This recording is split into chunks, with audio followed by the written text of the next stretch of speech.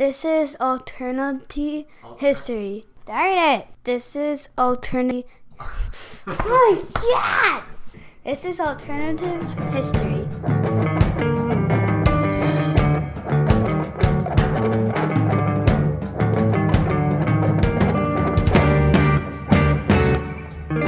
Hey Brian, what'd you do this weekend? I was helping Jack with his piano lessons. He's becoming quite the pianist. You could say you were jacking for beats? Yes, one might say that. Well, actually, one did say that. So, Rod, I got a list of things here for you. You tell me what they all have in common. You ready? Let's all do right. this. Underwear, socks, boys' husky pants, back when I was a kid, slippers, snakeskin mini boots, a TV, computer, a DVD player, back when DVDs were first coming out, a ladder, multiple tools, a refrigerator, multiple lawnmowers, a shed, an elliptical, an exercise bike, and my wife. That's quite the eclectic list. I have no idea what they have in common. They were all, well, they weren't all purchased, but I got them all from Sears. No kidding. Yes, I used to work there. I didn't remember you used to work at And Sears. I met my wife there, and I used to be husky, and I do actually, I bought a pair of snakeskin mini boots from Sears, where you can literally buy anything at Sears. that's Well, funny. used to be able to. Got another list for you, Rod. Milwaukee Mall, Capitol Court, Northridge Mall, Bayshore Mall, Southridge Mall, Brookfield Square. What do all these places have in common? I know this. This is where Sears used to be. Correct. In the city of Milwaukee, they all closed. Off mic, I believe you told me this is the first time in how long that there's not a Sears in the city? All the Sears stores have now closed in the city of Milwaukee, and it's been 90 years since there hasn't been a full-line Sears store. It's insane. So, yeah. So if you haven't caught what we're talking about today on the Alternative History Podcast, we are talking all things Sears. Indeed. Here at the Alternative History Podcast, we provide you a topic. We discuss that topic and determine whether or not it merited a different result, perhaps a different perception, and alternative history. Yeah, and today we're going to be talking about the once mighty Sears. If you don't know anything about Sears, well, if you're in the city of Milwaukee and you don't know anything about Sears, you're probably never going to, because there isn't a Sears available anymore. But they used to be everywhere. They were in every major city, multiple stores. They've recently fallen on some pretty hard times, and they are possibly on the brink of being, no longer a company. I did read somewhere that in 2018 they were voted one of the stores most likely to file for bankruptcy. They were at one point the largest retailer in the United States, and this week's thesis and or major question we are asking is actually two questions. We're basically asking, should Sears be Amazon? And can Sears bounce back? Yes. Yeah. And real quick about the show where the connective tissue is with the should Sears be Amazon.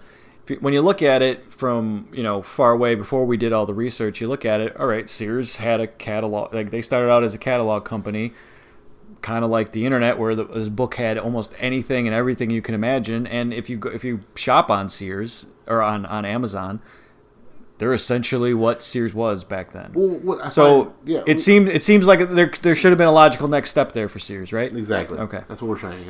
That's what I find fascinating, in that Sears was initially a watch and jewelry company, and then became a seller of everything. Whereas Amazon was initially an internet book provider, correct, and then became a seller of everything. Yeah. And this is where we're asking, if certain things had gone a certain way, do you think Sears would be where Amazon is now, as opposed to where Sears is? Sure. Is what we're trying to really get to. Yeah, and we're going to discuss through that, is Sears going to be around?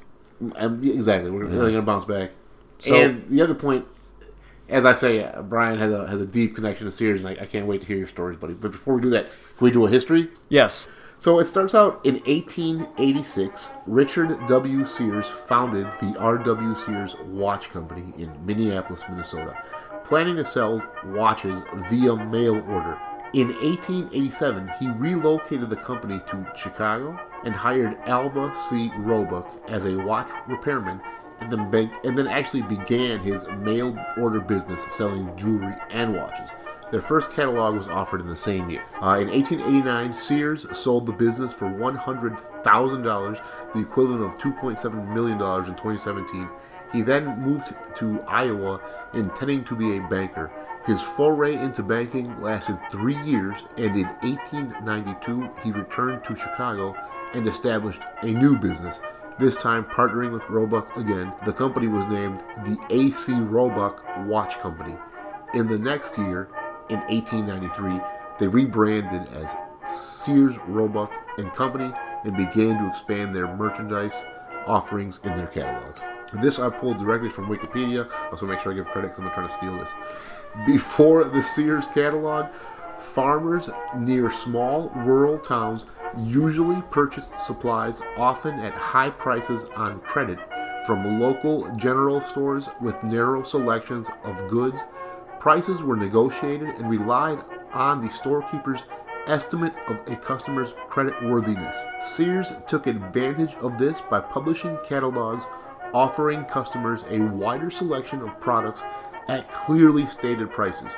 By 1894, the Sears catalog had grown to 322 pages, featuring sewing machines, bicycles, sporting goods, automobiles, later produced from 1905 to 1915 by Lincoln Motor Car Works of Chicago, no relation to the current Ford line, and a host of other items.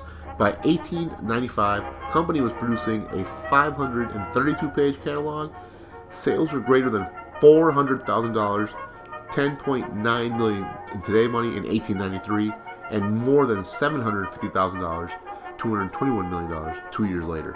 By 1896, dolls, stoves, and groceries had been added to the catalog. Yeah, and one thing I did want to throw in there about the whole with the rural shopping before the Sears catalog came around, and with the credit at other stores, what Sears did that was so innovative was cash on delivery. So they basically, if they felt that it may have been a scam, because they had to order it through the mail and then it had to get delivered to them, they didn't have to pay anything until it came directly to them. I've never bought anything cash on delivery. I always remember, you always see stuff on TV, television, COD. Exactly. So it still exists, but it's not really a thing that's used now. You basically pay for everything immediately on Amazon, and then it gets sent to you. But it was something that was rather new back then and pretty innovative.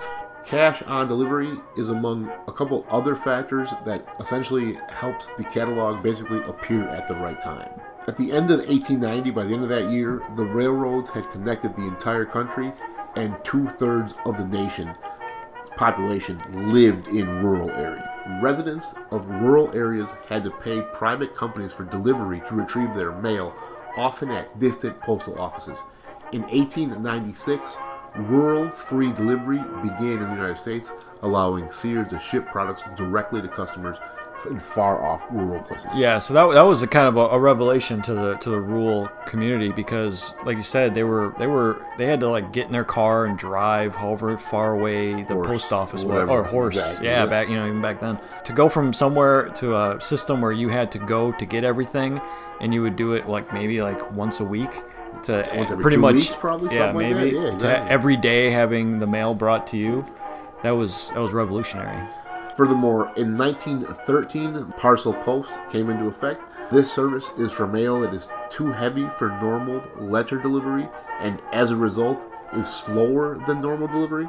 The development of Parcel Post is connected with the improvement of the railway network because it enabled parcels to be carried in bulk on a regular schedule and at cost-effective prices. And considering at one point they were selling entire houses out of the catalog. Think about that. Cars, yeah. Exactly. Yeah, so it came in handy.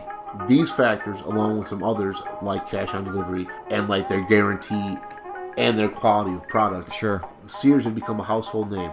1895, Roebuck quits. I can't tell if he actually quits or if Sears buys him out, or if Roebuck sells his half to Aaron Nussbaum. Regardless, Nussbaum, or do you know? I believe he sold his share to Nussbaum of the business. Yeah. So then Nussbaum brings in his brother Julius his brother-in-law, Julius Rosenwald, splitting quarter ownership of the company. Rosenwald led the push forward with the diversification of products available for delivery. He leads and runs the company. So one thing I wanted to add about Rosenwald was that in the first few years of Sears, the company was having issues with damaged shipments, double shipments, because they were shipping things directly from the manufacturer. So they were taking the order and telling the manufacturer where to ship it. Things were damaged. They were kind of losing money. What Julius Rosenwald did was he determined that they needed to buy goods at a cheaper price, sell them at a cheaper price, and increase profits through sheer volume of sales. He was able to accomplish this in part by buying a large distribution center in Chicago, which was a major railroad hub at the time, and he created a standardization in taking, organizing, and shipping orders. He subdivided the process into finding the goods, assembling the order, and packaging it. And this is a level of organization that I saw. I worked in the stockroom for Sears. It still existed. 10 years ago was when I last worked there.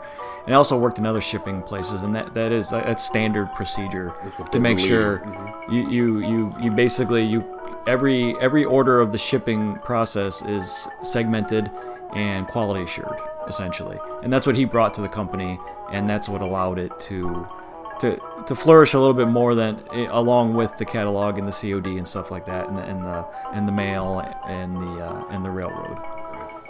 Sears and Rosenwald got along well, but did not get along with Nussbaum. And in 1903, they buy him out for $1.3 million, the equivalent of $35.4 million today. It's a pretty penny. Yes.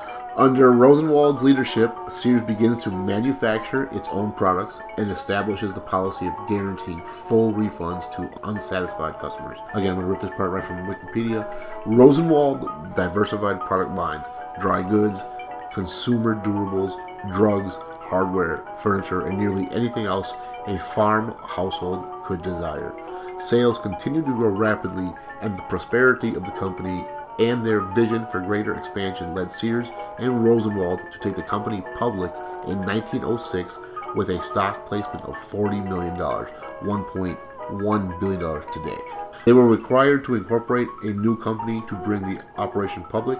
Sears and Rosenwald established Sears, Roebuck and Company with the legal names Sears, Roebuck, and Co., essentially replacing the original company. Sure. So Rosenwald supervised the design and building of the business's first department store, built at the Sears, Roebuck and Company complex. The store opened in 1925. In 1924, a year before the store opened, Rosenwald resigned the presidency but remained as chairman until his death in 1932, devoting most of his time to charity. In 1933, Sears issued the... I'm sorry, this again is from Wikipedia. In 1933... We're going to have to make a donation to Wikipedia Sears after this episode. Issued the first of its Christmas catalogs, known as the Sears Wish Book, a catalog featuring toys and gifts separate from the annual Christmas catalog. Sears' mail order is successful for many reasons. One of the most important factors is the mail order business served mainly rural America, a population and areas with less spending power than urban America and a slowly increasing population. Rosenwald brought in Robert E. Wood to take control of the company. The first Sears retail stores opened in combination with the company's mail order offices. Sears was a pioneer in creating department stores that accommodated men as well as women. By 1929, before the onset of the Great Depression, Sears operated more than 300 department stores under Wood's leadership. And that to me is rather amazing that they started out as the catalog company and they were able to persevere a world war and a recession and come out successful. That's some amazing agility and leadership. 300 stores like in 1929. It's insane. With the hiring of Wood in the early 1920s, he kind of revolutionized the company because, like you mentioned, it was his idea. He studied the U.S. Census report, and he saw that the rural population was diminishing, and people were the United States was becoming more urban. But rather than rush to move the stores into the centers of the cities, he said that they should build them on the outskirts of the cities where land was cheap or rent was cheap. There was ample parking, and with the onset of the automobile, it made sense that you would drive your automobile to the store, buy some clothes, buy something for your automobile, right? Exactly. And it maybe have it fixed right there and then. Exactly. It's impressive. General Robert E. Wood is in charge for the next 30 years and oversees a period of great success. He leads the company as the company builds many department stores in urban areas in Canada, the first store in 1952, Mexico, first store in 1947, and in the USA. And these stores surpassed mail order business. One of the sources states that the retail business has done better than the mail order business since 1931, actually. And that makes sense. I mean, because we'll get into this a little bit more later. Like, even now, today, people think that, I mean, I don't know if they think that, but it feels like people are under the assumption that Amazon is dominating the field with sales, and that's why all these stores are closing. There's other reasons why they're closing, like Toys R Us. They had a lot of debt, made some bad decisions. But brick and mortar, I mean, people like the experience of going out shopping. I mean, my wife buys a lot of stuff on Amazon, but there's things that you need to go to an actual store to purchase. Everybody loves shopping, exactly. Yes. Sears moved into the suburbs in the 1950s and into the malls in the 1960s and 1970s. This is from the Smithsonian Magazine. Along with JCPenney, it became a standard shopping mall anchor. Together, the two chains, along with Montgomery Ward, captured 43% of all department store sales by 1975. Sears' foothold in the game would not change until the 1970s, when new challenges from Kmart, Target, and Walmart, all founded in 1962, by the way, attracted new customers.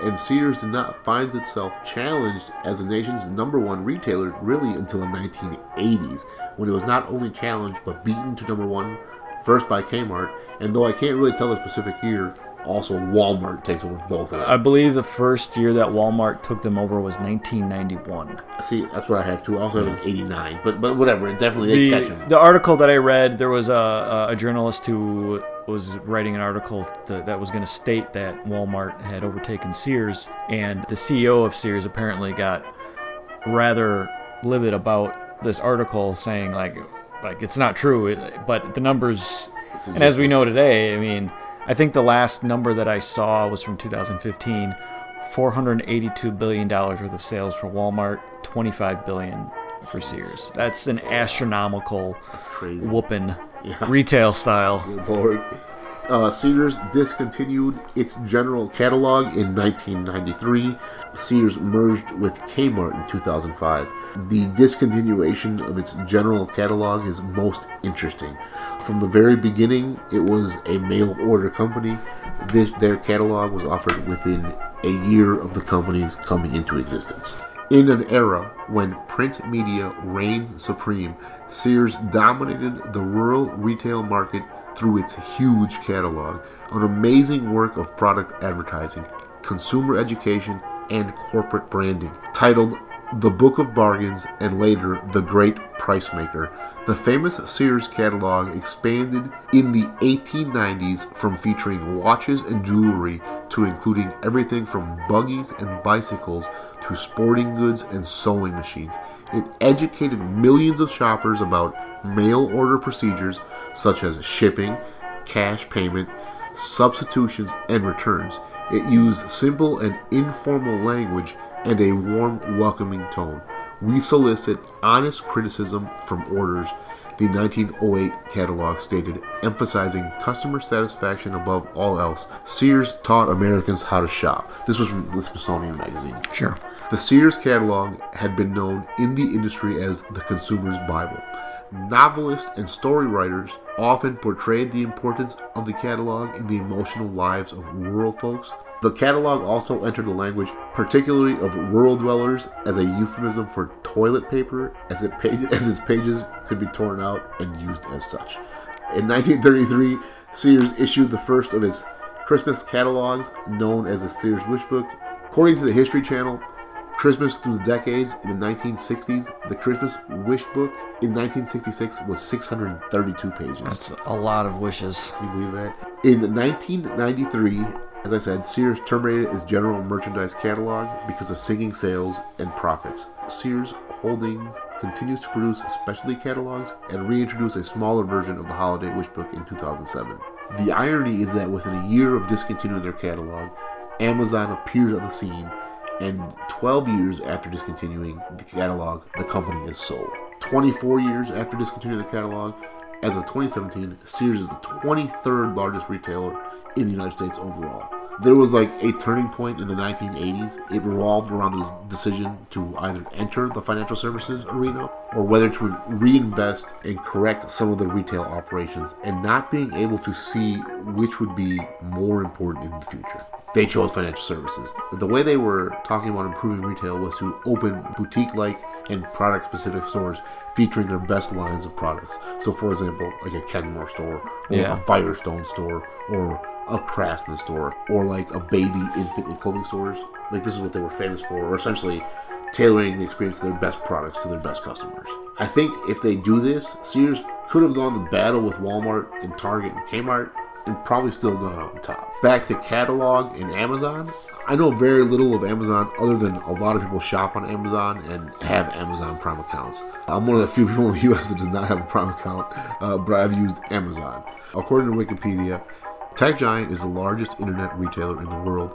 The Amazon.com website started as an online bookstore and later diversified to sell video downloads, streaming, MP3 downloads and streaming, audiobook downloads and streaming, software, video games, electronics, apparel, furniture, food, toys, and jewelry. So essentially everything that used to be in the Sears catalog, Amazon now sells online. The company also produces consumer electronics like the Kindle e-readers, Fire tablets, Fire TV, and Echo, and is the world's largest provider of cloud infrastructure services. Amazon also sells certain low-end products under its in-house brand, Amazon Basic. Just like you said, it reads as though they're the 21st century Sears. It started very specific, selling books like Sears did watches and jewelry. They're able to diversify and start selling everything from electronic entertainment to furniture, toys, and clothes. As the company has grown, they have created their own products and essentially pair nicely with their initial offerings, books, and things they were able to first diversify into video streaming, so MP3 players and digital books like the Kindles, the Fire tablets, the Fire TVs. They mesh real nicely with everything they had prior. Definitely. They link their things. That's how they get you. Exactly, and they link their things real nicely to Prime accounts, offering deals to people who have them. So much so that they're expanding, like back in time, building both large distribution centers and brick and mortar stores. And because of the internet, their interface to shop is like the Sears catalog, is what it was like back then it is now. It's literally as if though they were taking all of the good pages out of the Sears playbook while not even really looking at the bad pages and just pushing through with their world domination. Yeah, they're on the trajectory Sears was from like 1892 to about 1980. Exactly. So we'll see what happens. We'll see what happens. I mean, they haven't quite got to the 1980 version of Sears yet, where basically Sears was, on top of everything. I mean, there are online competitors for Amazon. Amazon, from my understanding, is moving into brick and mortar. I mean, they bought Whole Foods, they've bought some other bookstores, so they are moving into the on the ground sales. But I mean, whether or not they're going to try to dominate the landscape like Sears did, that's another. That's to be determined. Correct. Exactly. If you think about it, like 1994 to 2018 time of recording, that's like literally 1910 in the history of Sears. Yeah, you know what I mean? Or 1912. Yeah, so we're still in the early stages. Exactly. The lifetime of Sears has spanned and embodied the rise of the modern American consumer culture. The 130-year-old mass merchandiser that was once the largest retailer in the United States is part of the fabric of American society. It is a company that taught consumers how to shop. It is a company that taught companies how to be a company. Like 23rd ain't bad. I'm just not certain they'll ever get back to like a top 5 status. Yeah. So that was a nice rundown of the history of Sears. Thank you for that, Rodrigo. I'm sure we'll edit out parts. Yeah, we'll see. See how much time I have to edit it. So what I kind of want to do is there's a couple things I wanted to highlight. When Sears started, they got really, really lucky with the advent of the railroad, right? And when you mirror it with Amazon, not that they got lucky with it with the internet. I mean, they were basically created as an internet company, but I mean, I don't think they could have foreseen the extreme levels of online shopping that were going to be occurring back in 1993 when Amazon, or 94 when Amazon became a company. So that, and there was one little nugget that I thought highlighted the genius of Sears, Richard Sears, because he used to do the catalog all by himself. Mm-hmm. He would write out everything. He would do all the illustrations. His major competitor for mail order sales was Montgomery Ward, and they also had a catalog. So what Richard Sears did when he made his catalog, he had the foresight to make his smaller than Montgomery Ward's. And what he surmised was that when the catalogs are on the coffee table or the dining room table or whatever table they're sitting on in the family home, they would stack them in order of size, and Sears's catalog would always be on top. Pretty smart. Genius, I think. Pretty smart. I mean, yeah. To have that level of insight into how people operate, I think is very telling as to why Richard Sears started out a successful company. He didn't bring it to the heights that it did get to, but he started it out, and using techniques like that, I think helped immensely. Another thing I wanted to highlight too was the foresight to first put Sears stores into not rural areas, but the outskirts of major cities, so they're accessible to both people, urban people and suburban people, really. And with automobiles. Yeah, and with automobiles. And I didn't realize this going in. There's a whole bunch of stuff about Sears. I mean, I work there. I'm wearing my Sears name tag with my 5-year pin as we speak. So what I didn't realize is that Sears started Allstate Insurance. Yep. So what they determined was, okay, so they're bringing their car, they're going to buy car parts. Why not sell them insurance to insure that car and the part that they're putting into it? Exactly. It's genius. Like you said, it limits the risk of what you're selling. And all these products that I'm buying, there's a guarantee on them that there's going to be some kind of, I'm getting quality back. There's no risk. Exactly. What you alluded to in the history of Sears, and what I wanted to point out too, is in 1981 when they purchased Dean Witter and Coldwell Banker, brokerage firms. Okay. They went into selling risk. Financial services, and they were selling risk. And there was a thought process that if you come to buy a shirt and tie, why not invest your money? Like that, to me, I don't see the correlation there. That's not the same correlation with the automobiles. Yeah, that's where I think things started to go off the rails. Which makes sense. I think it boiled down exactly to what it was. It's like the auto insurance, the Allstate insurance, helped limit risk, whereas the financial service exposed you nothing but risk. To risk, yeah, exactly. I mean that's capitalism is based off of risk, and when you're trying to sell something, right? Yep. It's based off of risk. When you're putting your money into a product, you want to limit your risk as much as possible. And Sears did that for people for decades, 90 some odd years. Exactly. Yeah. Yep.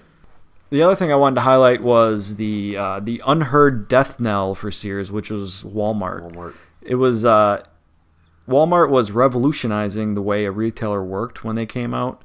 The stores were all the same. They carried most of the same products. They're all bought by regional buyers and shipped to Walmart stores all through a Walmart distribution center. So they kind of worked the way Sears did work, where it was. But the thing about the Walmart stores that was different from Sears stores were never centralized. They were never like cookie cutter versions of each other. I think you mentioned once off mic that every Sears you went to was different. I worked at two Sears. I worked at Northridge Mall and I worked at Bayshore Mall. Completely different layouts, completely different stores, different products, because based on your size, you could sell different things. And then I've been in multiple other Sears stores, and none of them are the same. They're all laid out slightly different. Yep, see? The problem with Sears, like you said in the 1960s, was they moved into malls, and based on the design of the mall and where the anchors were and how they were laid out, were they one level, were they two levels, were they three levels, that determined how the Sears store looked. I remember that now. Walmart is basically, they might as well just helicopter in a box, drop it onto the pavement, and then fill it with merchandise. And that's what Walmart is. It's all the same stuff. Two things real quick. The Bayshore Sears was definitely one level when you mentioned that. There were other Sears that were definitely two levels. I totally forgot about that until you mentioned that here. That's kind of fascinating. It makes no sense, but it's dead on. I worked at Northridge, and it was two levels. We had a freight elevator when we'd be hauling in appliances constantly. Okay. It was the other thing Walmart did besides being so cookie cutter or box cutter, they got super revolutionary because they were using scanner technology ahead of everybody. Like they had a modern computerized inventory system that told them what was sold, how much, what they had left, and they were able to quickly and efficiently restock high-selling items. And this, to me, is important because what it allowed them to do was prevent items from going on clearance racks. It was exactly like they revolutionized like transfer of product to stores. Yeah. Like you can like do it almost to a science. Like they specifically spotted what products sold best on what shelves and like move stuff to like optimize selling. Like that's that was like micro. It seems almost like just like duh, right? Like it seems like why wouldn't you do that? But the Sears stores were so decentralized, and the buyers each store had a buyer, and you still had mail shipping orders. Yeah. You still had like there were like each store. So like the comparative like organization to disorganization, Walmart really caught on quick is what I found in the research. And by not putting items on clearance, what they were able to do is essentially sell things at what were considered clearance prices, right? Mm-hmm. So Sears didn't want to get into the business that Walmart was doing because they were saying that they were selling cheap, inferior products. What Walmart really was doing was they were streamlining the process so well that they could sell items for cheap. Exactly. They weren't selling cheap stuff. I mean, they were selling, non-name brand stuff, yeah, but was it cheap? I don't buy a lot from Walmart. Obviously, people go back to it, so there must be some decent level of quality. But they keep going back because even if you buy let's say you buy like a pair of shoes for like $10 and they're gone in a year, well, you can go back and buy another pair of shoes for $10 because you didn't make that big of an investment into the product. So what does it matter if you threw it out in a year, right? You got your value out of that for $10, exactly. So, the other thing too was when Walmart was doing all this innovative stuff with shipping and getting inventory in on a timely manner for high selling products. Sears, by comparison, they were doing none of this. Like I said, they were buying each store was buying most of their own inventory. During the rise of Walmart, Sears decided to invest their large amount of cash flow, which they had a lot of in the 70s and 80s, into remodeling stores and celebrity advertisements. An article that I read mentioned that Cheryl Teague's supermodel in the 70s and 80s, she was front and center in their catalogs. So what Sears did is they failed to modernize their computer system. They failed to keep up with what was selling, the trends that were selling. They failed to keep up with the market. They failed to keep up with how business was being done in a more efficient manner. And they fell behind. And they were surpassed, like I mentioned, they were surpassed the 2015 $482 billion versus $25 billion. That's, like I said, it's astronomical. One-sided beatdown. Yes. Man.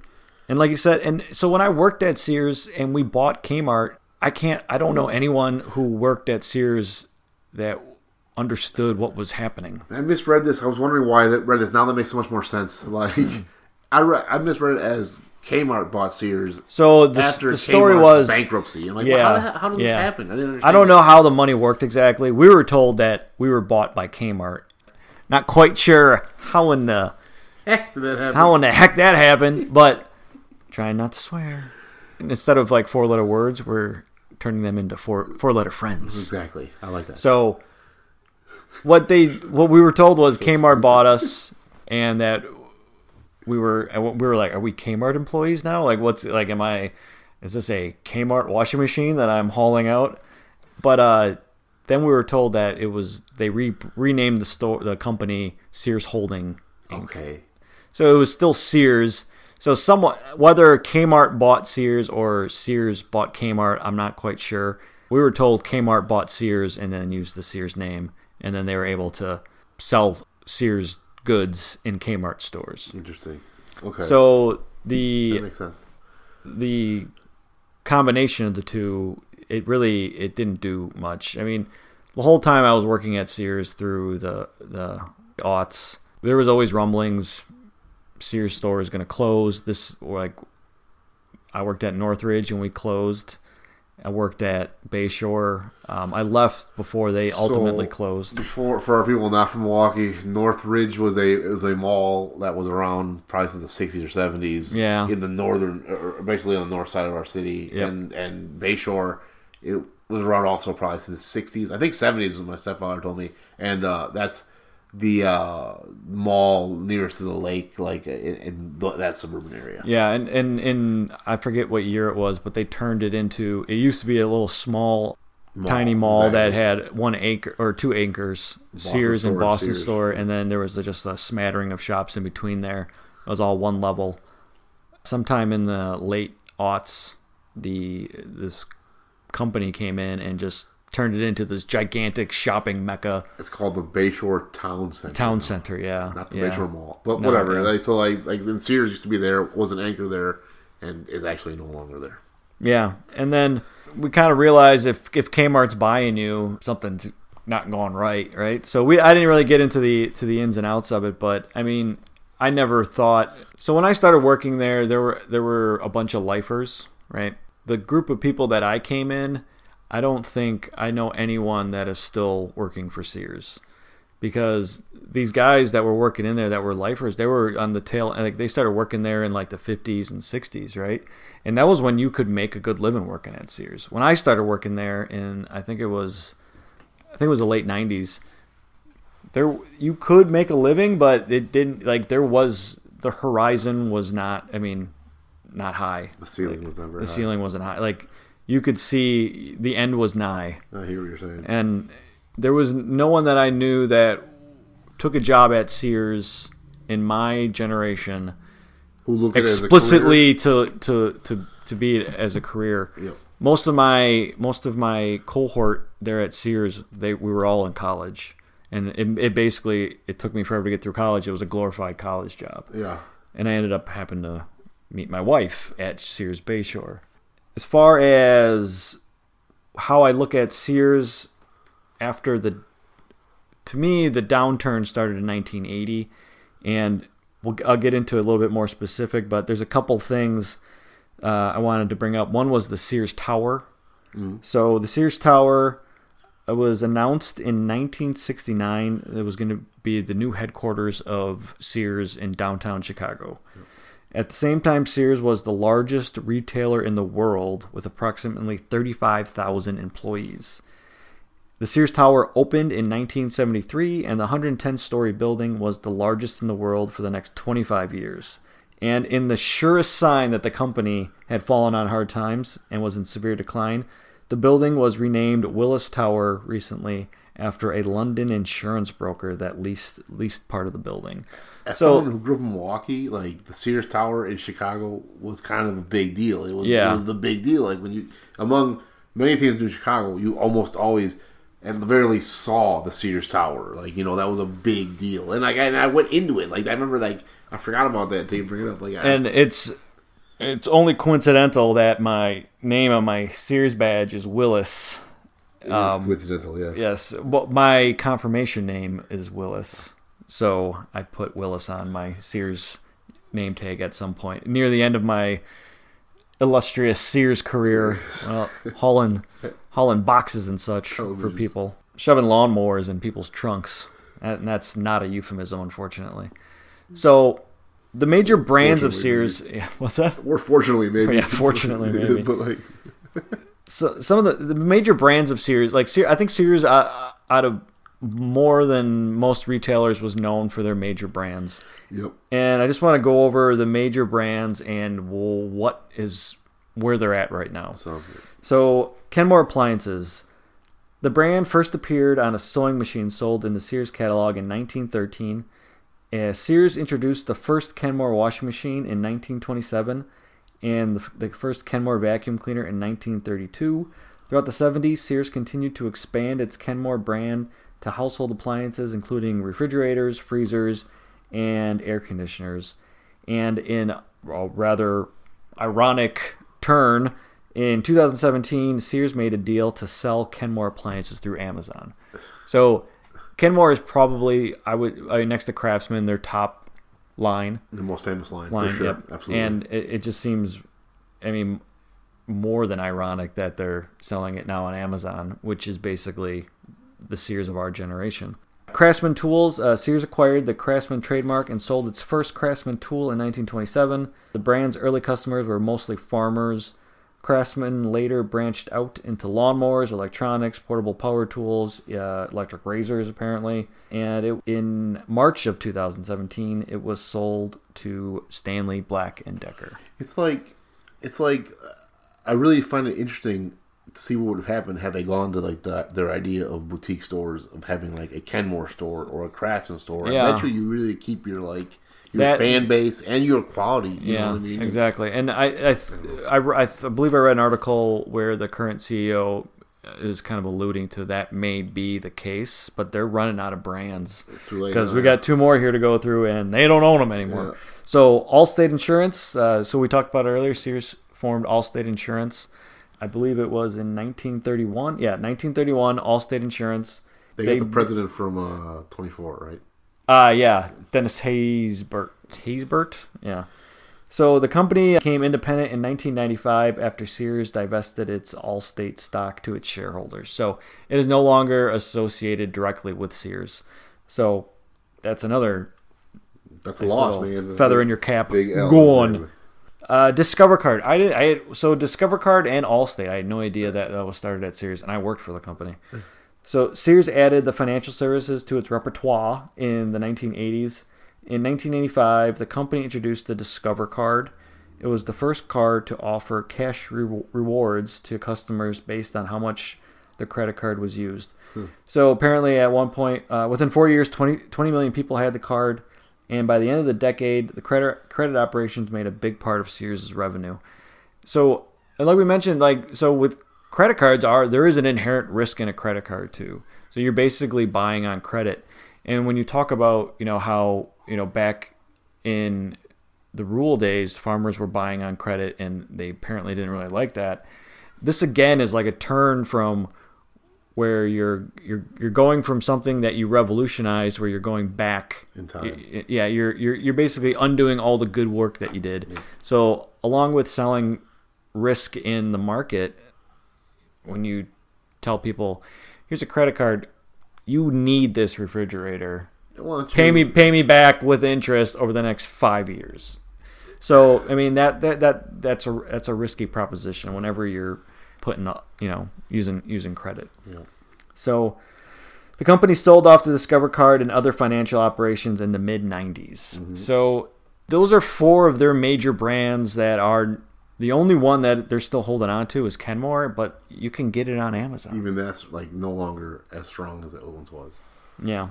So at this point, if you don't mind, I'd like to kind of wax poetic on my own experience at Sears. That's what I brought it up. So first, real quick, Sears in Milwaukee. So right now we're at a time where I mentioned earlier where this is the first time in 90 years that there hasn't been a Sears store in the city of Milwaukee. Roughly 1.6 million people in the Milwaukee metro area. That's a large market to not have a part of. So if you're living in Milwaukee, the closest Sears full-line store is in Janesville, Wisconsin, which is about 80 miles away. You might as well just drive to Chicago. Yeah. I think there's got to be one in Chicago, right? I think there's one downtown Chicago. Is there? I'm not sure. Yeah, I'm sure there is. There has to be. So I started working at Sears when I was 18. I started working at Sears Northridge. A friend of mine, I used to work at JCPenney. That was like a retail whore. It's a bad word. Is whore a swear word? It's in the Bible. Okay. Like damnation. I was a retail whore. So I worked at Sears. I worked at JCPenney. I met a friend there. He got me a job at Sears pretty much right after I turned 18. I started working there. I worked there for several years until I closed. At Northridge and even at Bayshore, there was such a multicultural cast of characters. We had cross-generational ages, different ethnicities. It was great. I loved working there. Got a couple stories. Saw a grown man's testicles once when he was putting he took out a tiny stepladder, a 3-step ladder, to put a Craftsman tool chest into the back of his truck. And I asked him if he wanted me to help him, and he said no. So he climbs up this tiny stepladder. He's on all fours in the back of his truck. He's wearing some Daisy Duke cutoffs and just dangling there. My buddy that I was working with, I'm like, did you see that dude's balls hanging out there? Like, his wife saw him. She was embarrassed. He's like, I didn't see it. I'm like, you're just blotting that out. Like, you saw it. How could you not see it? It was like the frickin' sun. So, anyhow, once had a guy I was bringing out a lawnmower to him, putting it into his truck, and he gave me a deer heart in a bag. He happened to have a deer heart in his bag. I don't know what it was for. No. I don't know if it was some kind of, yes. Needless to say, I did not accept the deer heart. That's good. We used to have a scrap metal guy that used to come in to pick up scrap metal from us, and he was also a Elvis impersonator. So he drove this big truck, and you know how Elvis was always wearing like those one-piece suits? Yeah. He was wearing like a winterized one-piece like mechanic suit. He had big Elvis hair. Like a Pompadour. Pompadour, yep. He had the glasses, the 24K glasses. He had sideburns. Did he show up singing songs ever by chance? Well, yeah, he did, because he would be driving up and he had a karaoke machine that he kept next to him in his cab of his truck. That's awesome. And he would practice his singing. I actually never got to see him perform outside of him singing in his truck for us. I wonder how his American Trilogy was. That would be interesting to find out. We used to just call him, I don't know what his name was, we used to just call him Elvis, the scrap metal guy. That's awesome. So, and then there's a phrase that I'm known for, that I overheard some guy. So there was this guy that worked in the auto center, and I used to run by him and my friend Reggie always talking, and whenever I walked by, he always seemed to be saying, gotta do it. That's me though. That's me. And like every time I walked by,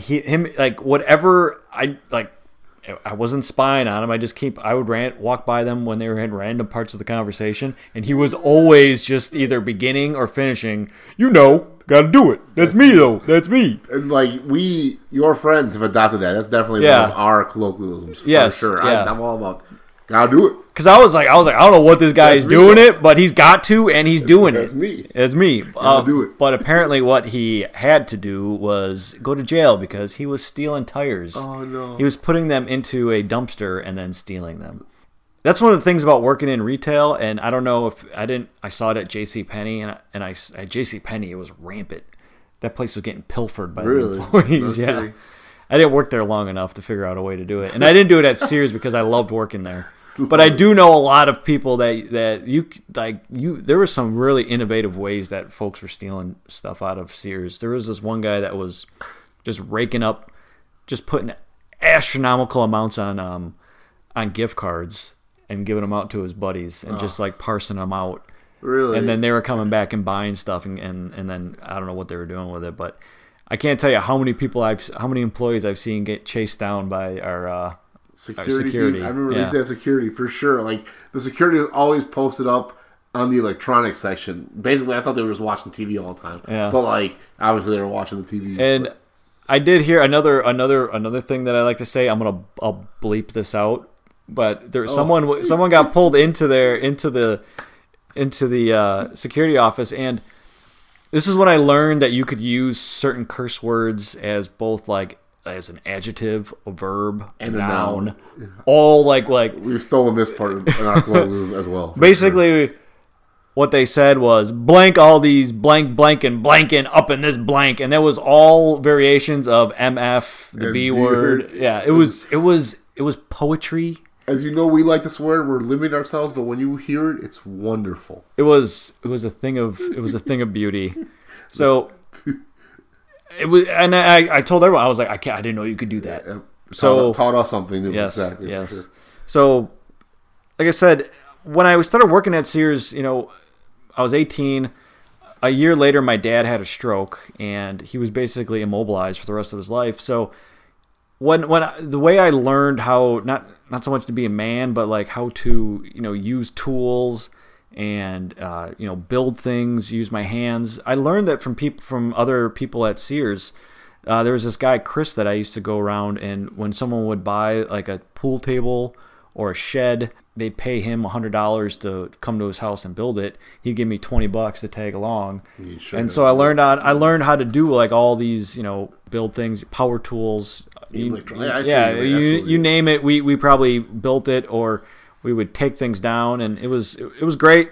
I enjoyed every aspect of it except for the lack of pay. The pay, right? Of course. Like, So, but I mean, jobs, my coworkers were great. My bosses were great. Some of the upper management wasn't that great, and I can kind of see why Sears was kind of collapsing, because we had this one. We used to always have people come in to determine the quality of our store, right? And there'd always it would be like when your parents are having people over, and they're like, clean up your room, put everything where it needs to be. Exactly. So we would do that, and we were constantly like immaculate, right? Right. And this one time, one of the big shots from Chicago came in and was inspecting our store, and there was dust on the pickup screen for the merchandise pickup, where we would bring goods to the people after they purchased it and load it into their car. Yeah. And there was dust on the screen, and then she wrote us up for that. It was crazy. I was like, you just tried to justify your existence through dust. That's garbage. Great.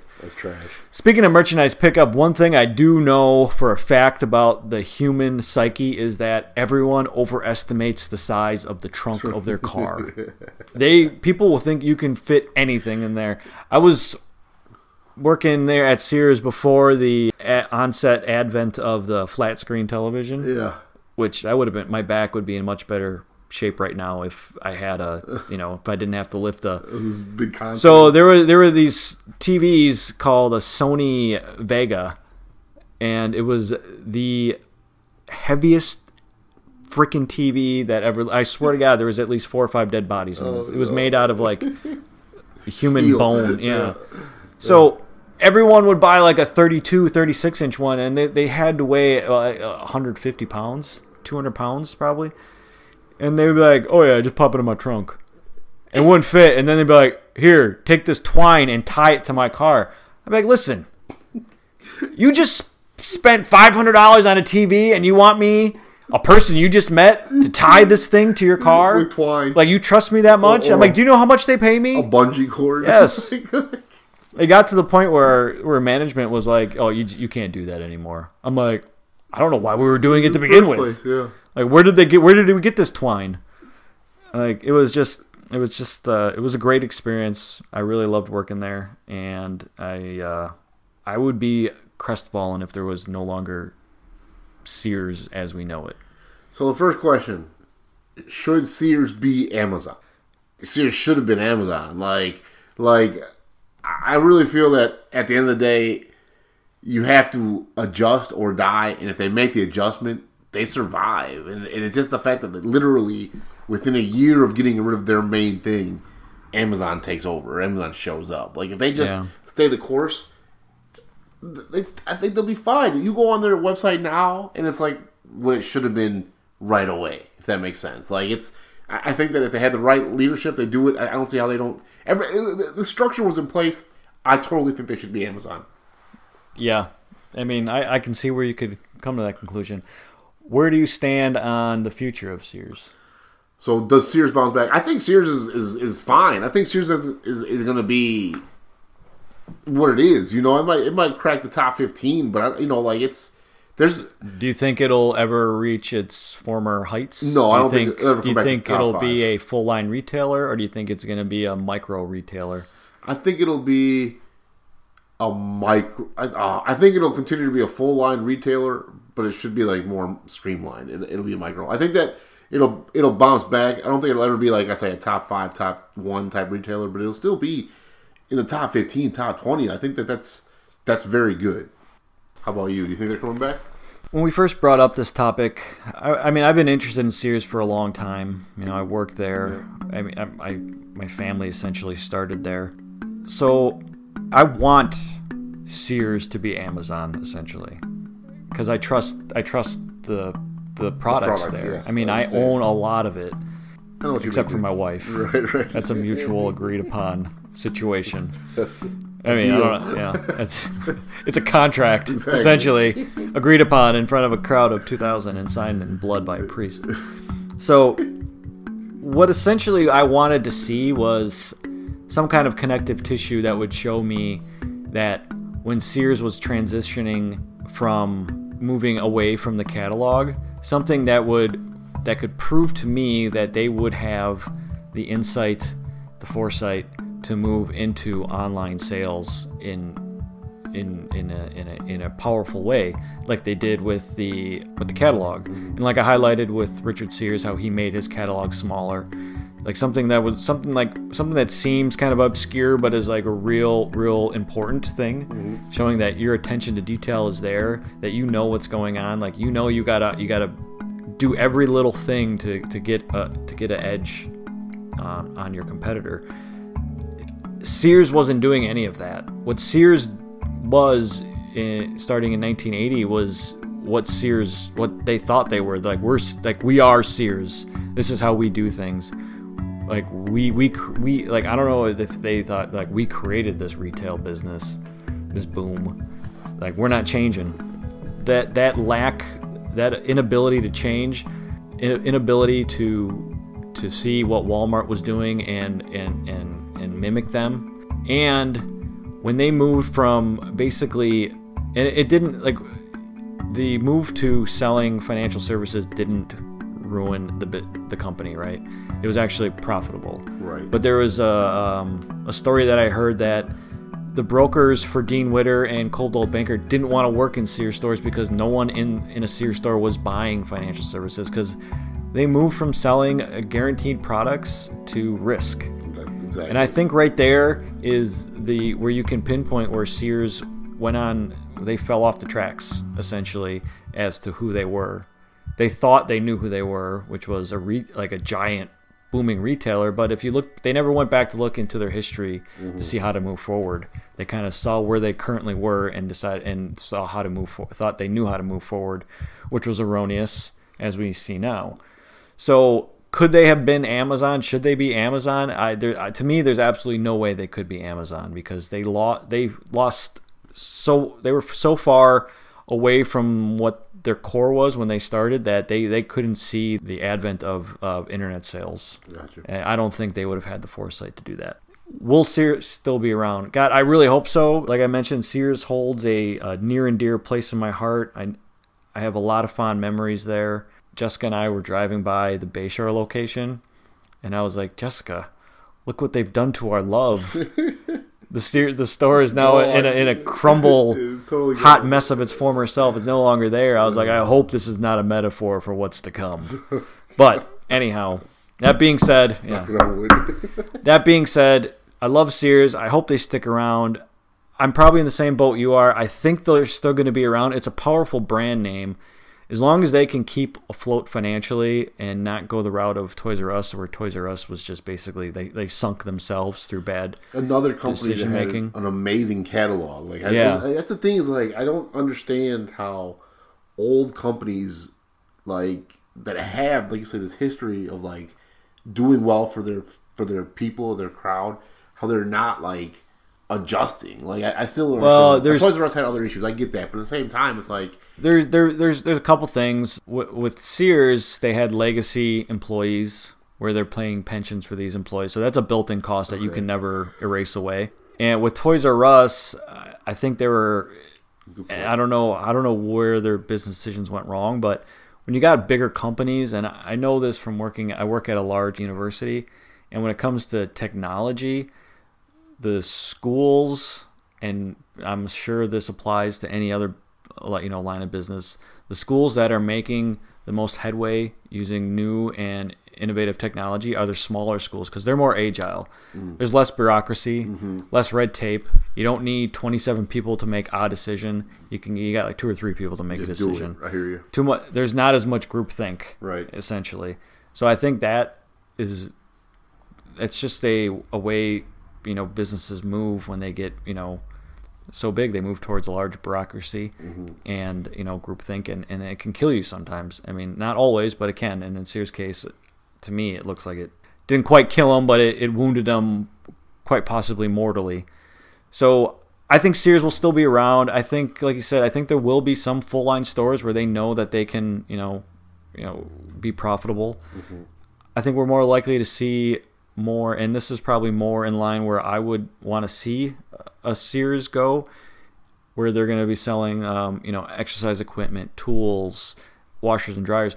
When I need a tool, I think of Sears. When I need a pair of pants, I go to Target, Walmart, Kohl's.